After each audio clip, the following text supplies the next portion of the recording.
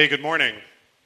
Good morning, good morning. Welcome to Regen. My name is Kyle, and I get to be the pastor here, and I'm super excited to have you with us. Today is a really fun Sunday in our life together where we're going to dedicate some babies and baptize some adults and reaffirm some adults. And so we're going to talk a little bit about what all of those things mean, but I just want to start by saying, hey, I'm really glad you're here at Regen. Our mission is to interrupt people's lives with the love and grace of Jesus. Because all of us are more often than not kind of drifting on with what's going on in our story, and that's great, but sometimes we numb out and we lose a sense of what's most important. And Jesus, with love and grace, not anger, not disappointment, busts into our stories and gets our attention, and our lives are changed. And so what you're witnessing today is life change in people.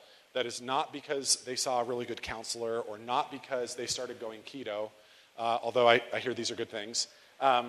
It's because the real and living Jesus Christ of Nazareth, born and lived and died, suffered, rises again, all of these things to invite us and unite us to himself. And so when we go outside, I want to say this with a mic in my hand. I have a wedding ring. I've been married for 6 years. And when I do weddings, when my wedding was done, I hand people these rings and I say, this ring is an outward and visible sign of an inward and spiritual reality. That's exactly what baptism is. It is an outward sign of an invisible, inward, spiritual reality. And on the one hand, we might say then, in the words of Beyonce, that in baptism we discover that God liked it so much that he put a ring on it. Okay? It is God going public with the fact that we belong to him. It is not us going public. This is a covenant and a relationship that Jesus initiates, that God the Father initiates through Jesus Christ. And so it is not something that we do. It is not us going public. It is actually God going public with that. And so when we get outside, people are we're gonna be outside for a while. So hopefully you did your SPF 50. But we'll go in a few minutes. We'll go out to those doors. We're going to do something first. But when people come out of the water, this is what this is for. There it goes. So when people come out of the water, we're clapping, we're cheering, we're blowing this thing because this is a celebration of new life, which is really cool. Hey everyone, my name is Zach. I'm going to go ahead and do the offering. If you guys just want to bow your heads and pray with me before we do that. Heavenly Father, thank you for today. Thank you for just being with us and showing up in a big way, transforming the hearts of those that have given their hearts to you in a reaffirmed way and in a new way that they haven't done before. So we praise you for that, and we love you more than we ever have for that today. Lord, you're just so gracious, and it's because of the miracles that you've done and the sacrifice that you've given us that we're here. It's the good works that you've planned for us long ago that we're so excited to take part in. So Lord, whatever it is that we give up to you today and we lay down for you today, just let us know that that we're just taking part in this plan that you have for us, and it's not by our own methods and means that we do that. We're just joining you. We're excited to do that. So Lord, I just ask that you bless this offering today and just let us continue to take part in this great world, this great kingdom that you're giving to us. Bless this church, bless this family that we're all a part of now. We pray this in Jesus' name. Amen.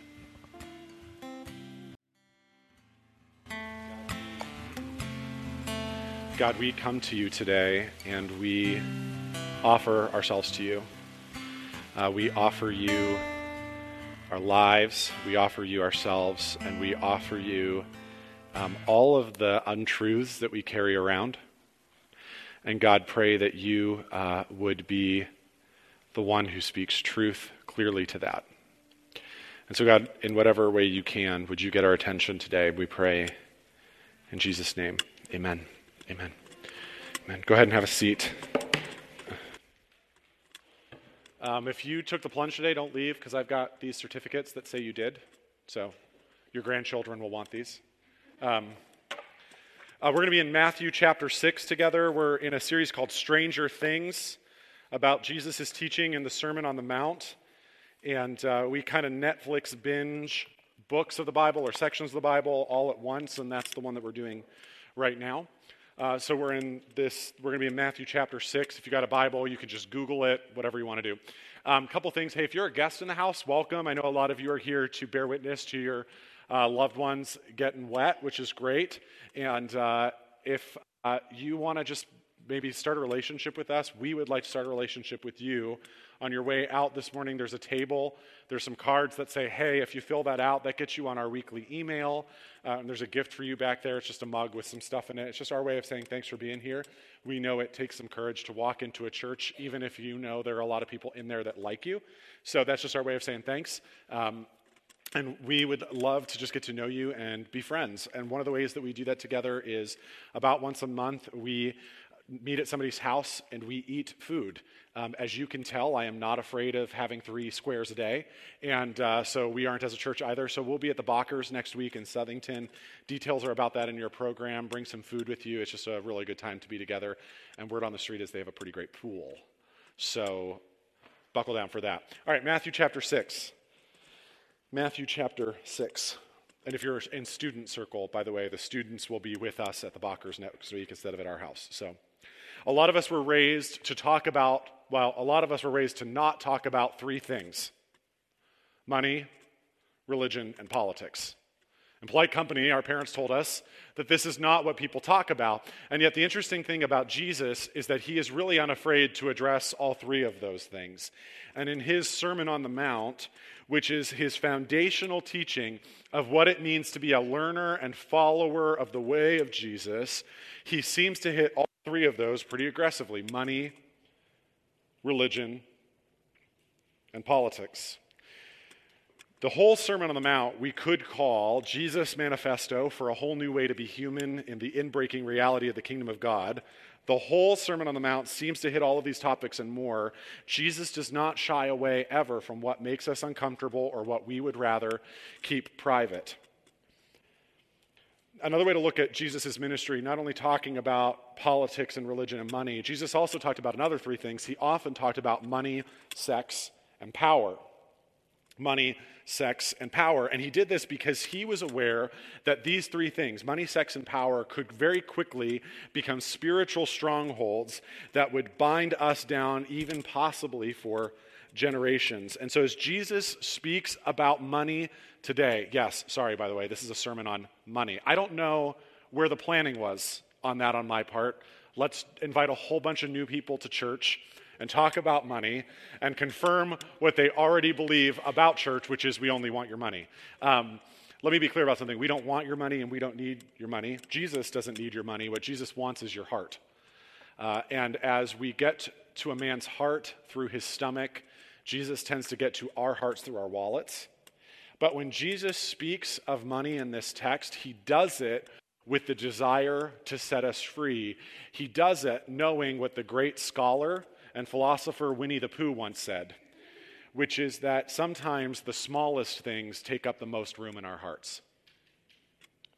Sometimes the smallest things take up the most room in our hearts. It seems like Jesus and Pooh have been sharing notes because Jesus sees how money and possessions can so quickly overtake our hearts. And it's from that posture of declaring freedom that Jesus says this in Matthew chapter 6, starting in verse 19. Jesus says, "Don't store up treasures here on earth where moths eat them and rust destroys them, and where thieves break in and steal. Store for yourselves treasure in heaven, where moths and rust cannot destroy, and thieves do not break in and steal. Wherever your treasure is," Jesus says, "there the desires of your heart will also be." He says, your eye is a lamp that provides light for your body. And when your eye is good, your whole body is filled with light. But when your eye is bad, your whole body is filled with darkness. And if the light that you think you have is actually darkness, how deep that darkness is. Verse 24, no one can serve 2 masters, for you will hate the one and love the other, or you will be devoted to one and despise the other. He says you cannot serve both God and money. In a handful of verses, Jesus is defining the relationship his disciples, his followers, are going to have with money and possessions because, again, he knows that it is the smallest things, like tablets and iPhones and Apple Watches and knickknacks and jing-jangs from Hobby Lobby and TJ Maxx and new cars and new video games and the next new thing. He knows how those things can push us to be living a life that Jesus does not design or desire. And so Jesus offers 3 rapid-fire teachings on money. He says first, where your treasure is, there your heart will also be. In less than 10 words, Jesus lays the manner bare. He says, if you want to know where your heart is, that is, if you want to know where your allegiance is, if you want to know where your loyalty lies, if you want to know what your truest passion is, regardless of what you say or think or how you act, if you want to know what is absolutely at your core, look at what you treasure.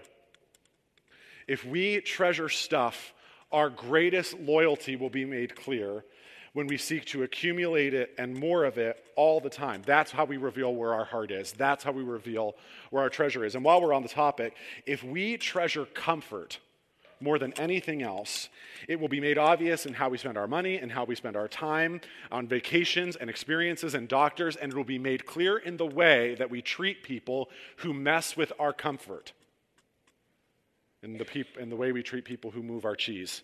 If we treasure intelligence and success, that will be made obvious in how we spend our time and our money on getting smarter and finding ways to be more successful. Jesus says, where your treasure is, there your heart will be also. So he says with a warning, he says, don't store up for your treasures on earth where moth and rust destroy and thief breaks in to steal.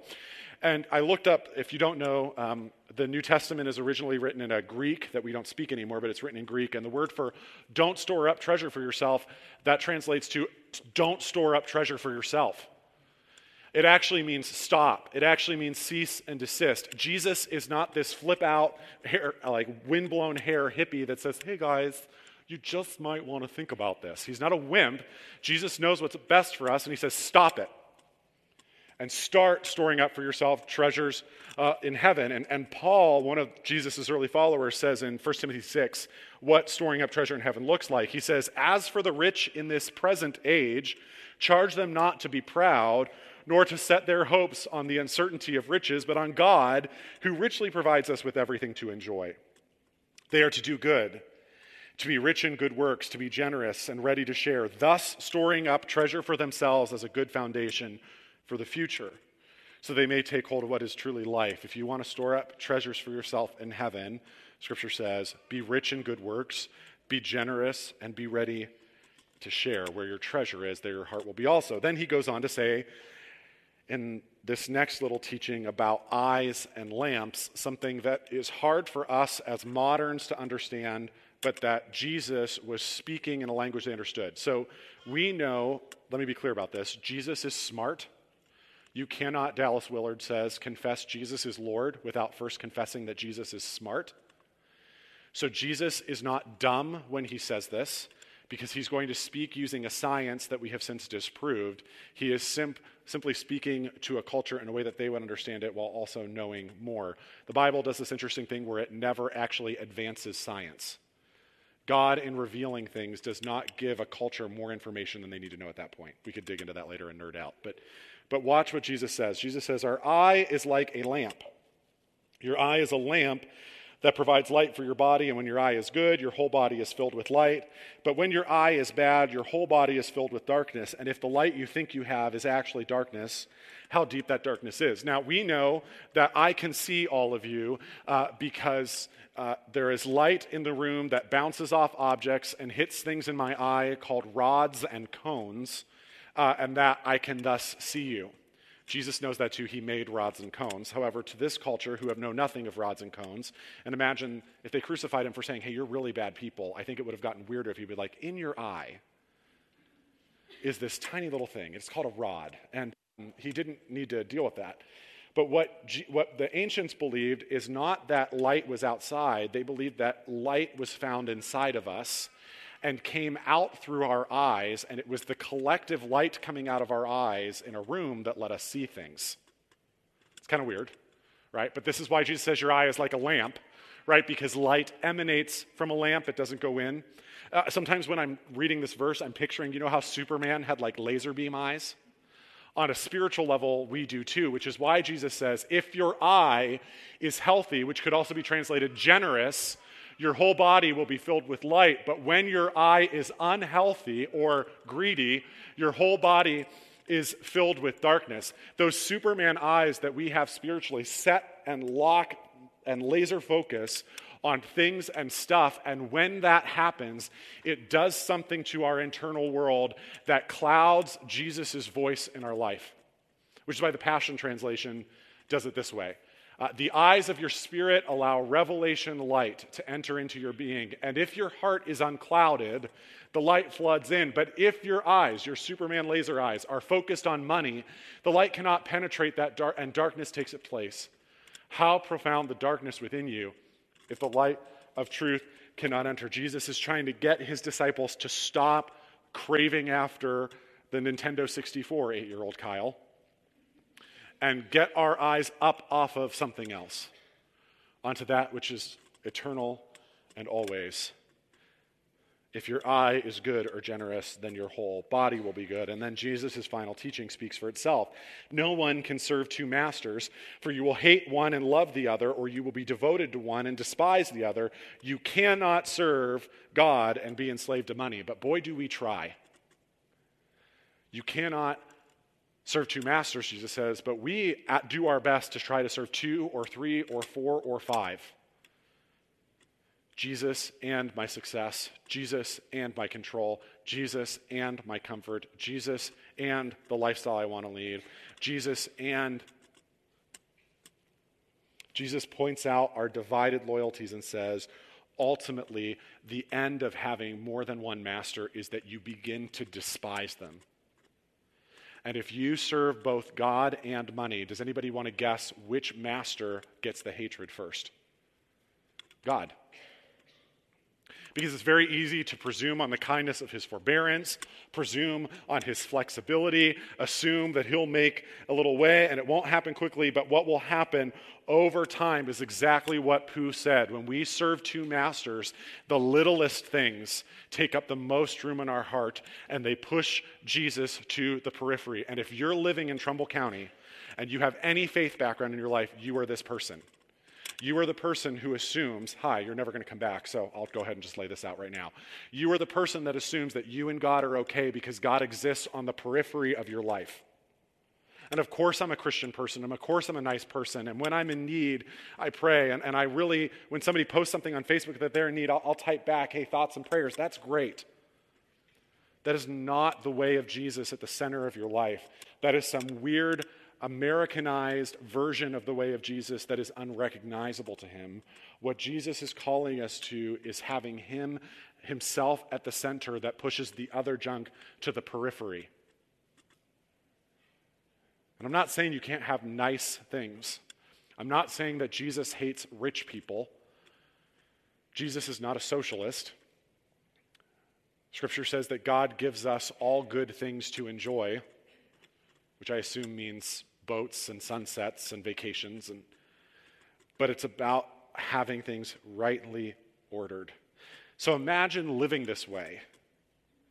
Imagine living a life that Jesus is picturing. It's interesting, in the text of this, Jesus isn't using his usual word. When Jesus speaks to people, he usually uses the word my first college roommate had, y'all. He was from Texas, and I still say it. He usually says y'all, but in these verses he says you because he is putting it on you, not on your spouse, not on your situation, not on your income. He is putting it on you to decide what faithfulness looks like in this as somebody who follows Jesus. So what might it look like to be someone who does not serve two masters? What would it look like for us to be this way? It would look like being radically generous. It would look like everything that we own being on the table for somebody else's need. It would be living overwhelmingly simply. It would be living with a few less decorations. It would be living with a nice car that's kind of old but still drives, as opposed to always leasing the brand new one and running to the edge of your credit limit. It might mean being radically hospitable. One of the things my wife Steph and I have made a commitment to in our marriage is inviting people to live in our home. And we do it perfectly and without grumbling and without ever being annoyed with the people who live with us. One of our tenants, one of our friends just moved out. Sarah Gregory, I'm calling you out on the internet again. And her car was leaking some oil. And so now I have this like giant oil stain in my driveway, right? And I didn't think I cared about these things. And then there's the oil stain blinking me in the face every time I look out on my driveway. And all of a sudden I care, right? And so I'm not a perfect example. I am surely a living example, okay? Because when the dishes would show up mysteriously in the sink after all the dishes were clean, we knew where that was coming from. We love her to death. But there's challenges of sharing our space and our stuff with people. On the opposite of this, dear friends of ours, we served a church in Indiana. No. Sorry, Dan and Dan's family. Wow. Kathy Collins is like, whoa. Okay. Illinois, the far more expensive state immediately adjacent to Indiana, and more corrupt. We were serving a church there, and every Sunday after church, we would go to lunch at a family's home, the Aniojos. And one Sunday, Julie Antiojo says to my wife, hey, when you get to the house, can you shred the chicken that's in the crock pot? So some of you have heard me tell the story before. Shred the chicken, and then that way we're that much closer to dinner. Steph says, sure. So Steph, raised in South Dakota, farm girls, just going at this chicken. Murdering this chicken in this pot, scraping it apart with these forks. I love you. And she realizes as she reaches the very end that this is one of those new fancy crock pots, and the pot is that Teflon line stuff, so you're only supposed to use like plastic so it doesn't scratch it up and scrape it up and make it sticky again. And Steph, my wife, is so conscientious. If she had known, she never would have. She would have been so careful. So Julie comes home and she's like, and some of you are laughing because you know Steph is feeling sheepish if this is her hand gesture, okay? And Julie looks at this crock pot, which is brand new. This is the first time she's using this. Julie never buys new stuff. She'll use the crock pot that caught the This Is Us family's house on fire just because it seems dumb to buy a new one, you know? She'd be like, oh, we can wipe it off. It'll be just like new, is Julie's MO. So she buys this brand new thing, and Steph's thinking, I ruined it. And Julie looks at her crock pot, and she looks at my wife, and she says, no eternal value. She says, it has no eternal value. Where your treasure is, there your heart will be also. And what we do with our stuff and our homes and our cars and our money ultimately reveals that. But the question becomes, how does Julie live that way? How do generous people actually kind of consistently live in this way that defies our expectations? And Jesus answers this question in verse 25. How does living this way work? And he says this in verse 25. This is why I tell you not to worry about everyday life, whether you have enough food to drink, enough clothes to wear, food and drink or clothes to wear. Isn't life more than food and your body more than clothing? Look at the birds. They don't plant or harvest or store food in barns, for your heavenly Father feeds them. And aren't you far more valuable to him than they are? Can all your worries add a single moment to your life? And why worry about your clothing? Look at the lilies of the field and how they grow. They don't work or make their clothing, yet Solomon, the richest, most famous king, yet Solomon in all his glory was not dressed as beautifully as they. And if God cares so wonderfully for wildflowers that are here today and thrown on the fire tomorrow, he will certainly care for you. Why do you have so little faith? So I tell you, do not worry about these things, saying, what will we eat? What will we drink? What will we wear? These things dominate the thoughts of unbelievers, but this is important. But your heavenly Father already knows all your needs. Seek the kingdom of God above all else and live righteously, and he will give you everything you need. So don't worry about tomorrow, for tomorrow will bring its own worries. Today's trouble is enough for today. What I think is so interesting is Jesus is actually rather vague when he speaks of money, isn't he?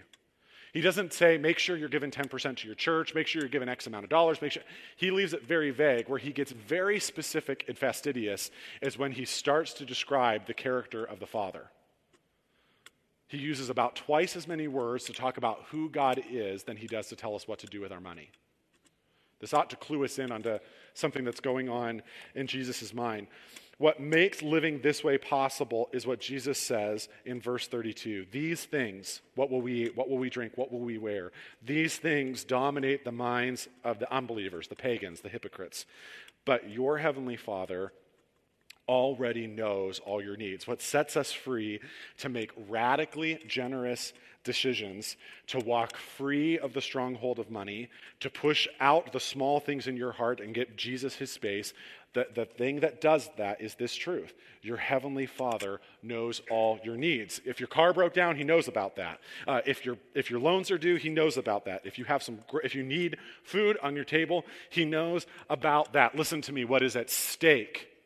What is at stake in this portion of the Sermon on the Mount? What is at stake is not how you and I spend our money, not how much debt we're in, not how much money you should be given to the church. What is at stake here is the very character of God. What you believe about who God is absolutely 99.5% of the ballgame of following Jesus. And it is the constant attention to making sure that these lies do not slip in. Because if we are not generous, if we are not radically hospitable, it is not because, and if we are stingy, and if we are greedy, and if we are stubborn, it is not because we're stingy or greedy or stubborn. It is because at our core, we believe a lie about who God is.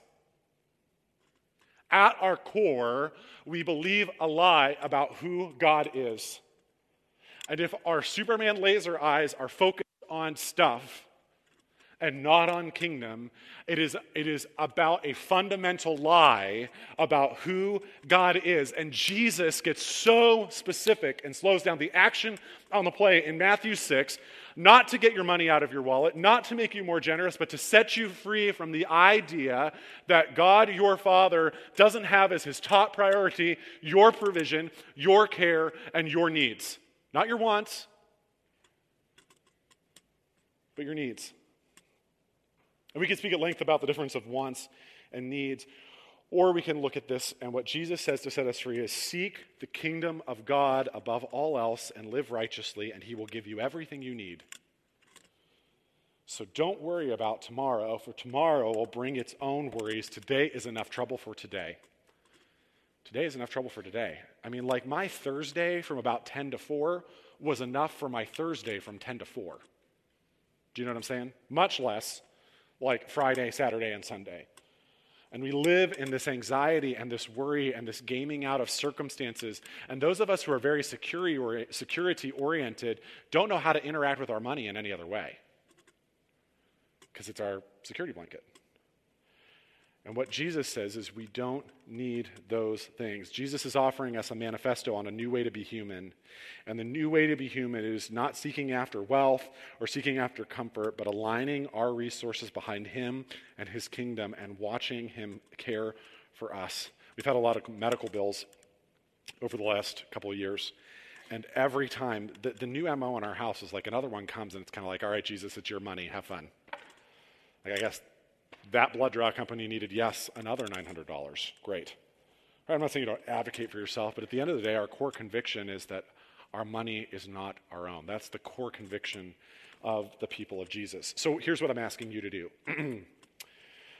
I've been trying to think about that every time I preach. What am I asking people to do? I'm asking you to make a decision. I'm not asking you to make a decision about giving. I'm not asking you to make a decision about what you do with your money necessarily. What I'm asking you to do is make a decision about what you believe God is like. I'm asking you to make a decision about who you believe the Father to be. This is why the Message translation of Matthew 6 is so interesting to me. It frames it in decision language. It says, if you decide for God, living a life of God worship, it follows that you won't fuss about what's on the table at meal times or whether the clothes in your closet are in fashion. There's far more to your life than the food you put in your stomach. I'm really hungry. It's like lunchtime, and I'm like, but it feels like what I put in my stomach is a lot of my life. Plus, it's like Trumbull County. Like, what else is there to do around here but eat? You know what I mean? There's far more to your life than the food you put in your stomach, more to your outer appearance than the clothes you hang on your body. Look at the birds. Free and unfettered, not tied down to a job description, careless in the care of God, and you count far more to God than birds. Here's the decision I'm asking you to make. Will you decide for God? Will you decide to be careless in the care of God because you count far more to him than birds? Because if you make that decision, when you seek first the kingdom and his righteousness, all of the other things happen. All of the other things. It's about whether or not we're willing to entrust ourselves into the hands of a Father to whom we count more than birds. Now, the trick is, by the way, plot twist, you make that decision once and you have to keep making it every day after, because we're fickle that way. But you'll find slowly but surely the grip of money and materialism and anxiety release. You'll feel that grip release as the small things in your heart move to the periphery. And Jesus takes up more of the center. Let's pray. Jesus, we so often settle for the small stuff, and you're inviting us to something bigger and greater. And so, Jesus, we invite you to have a rummage sale in our hearts, to have a yard sale in our hearts, to set out for sale things that we're holding on to that are awfully small but take up an awful lot of room, and that you would replace them with the simple gospel of yourself.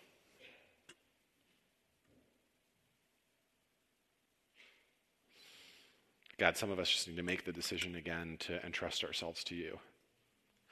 Some of us feel a little burnt because we've trusted you before and you didn't show up. So God, give us the insane courage to follow you again and to say yes to your kingdom, trusting that you know our needs and have the desire to provide for them. In Jesus' name, amen. Amen. At Regen, we practice, we engage in receiving communion every week. Because when we come to this table, we're really reminded about the small things that have taken up residence in our heart. And so the way we do that is really simple. I'll pray, and some folks will be up here. We'll rip off a piece of the bread. You'll dip it in the cup as if it were a nacho. And you'll, as we like to say, taste and see that the Lord is good. And here's the thing. A lot of us in this moment turn inward and say, am I worthy? I don't know. God and I haven't talked in a long time. These kinds of things. Here's the invitation from Jesus. If you have a pulse, you are welcome to his table. Because it is not the table that belongs to Regen. It is the table that belongs to the Jesus who gave himself up for the world. And if we waited until our ducks were in a row to come to the table and to come to Jesus, it never happened. And so Jesus meets us in the mess, and he meets us with a meal. Because on the night when he was betrayed, he took bread and he offered it to his disciples, and he broke it and said, "This is my body, which is broken for you." Later on in the supper, he took a cup and he said, "This cup is the new covenant, the new arrangement. It's written in ink of my blood, and it's poured out for you and for many for the forgiveness of sins." And as often as we eat this bread and drink this cup, we are reminded of the story that is of most true and that is most real. And so, Dan, the intern, and Jenna and Steph, would you come? Father, we pray that you would pour out your Spirit on these gifts of bread and cup, that they might become for us the body and blood of Christ, and that in the eating and drinking of them, we might be renewed in our love and affection for you. This we pray in the name of Jesus, who is our treasure. Amen. The table is open. This was your first Sunday with us. Thanks for giving us part of your Sunday. For those of you that I see every week, I just love the snot out of you. I do. And we'll see you next week. Peace.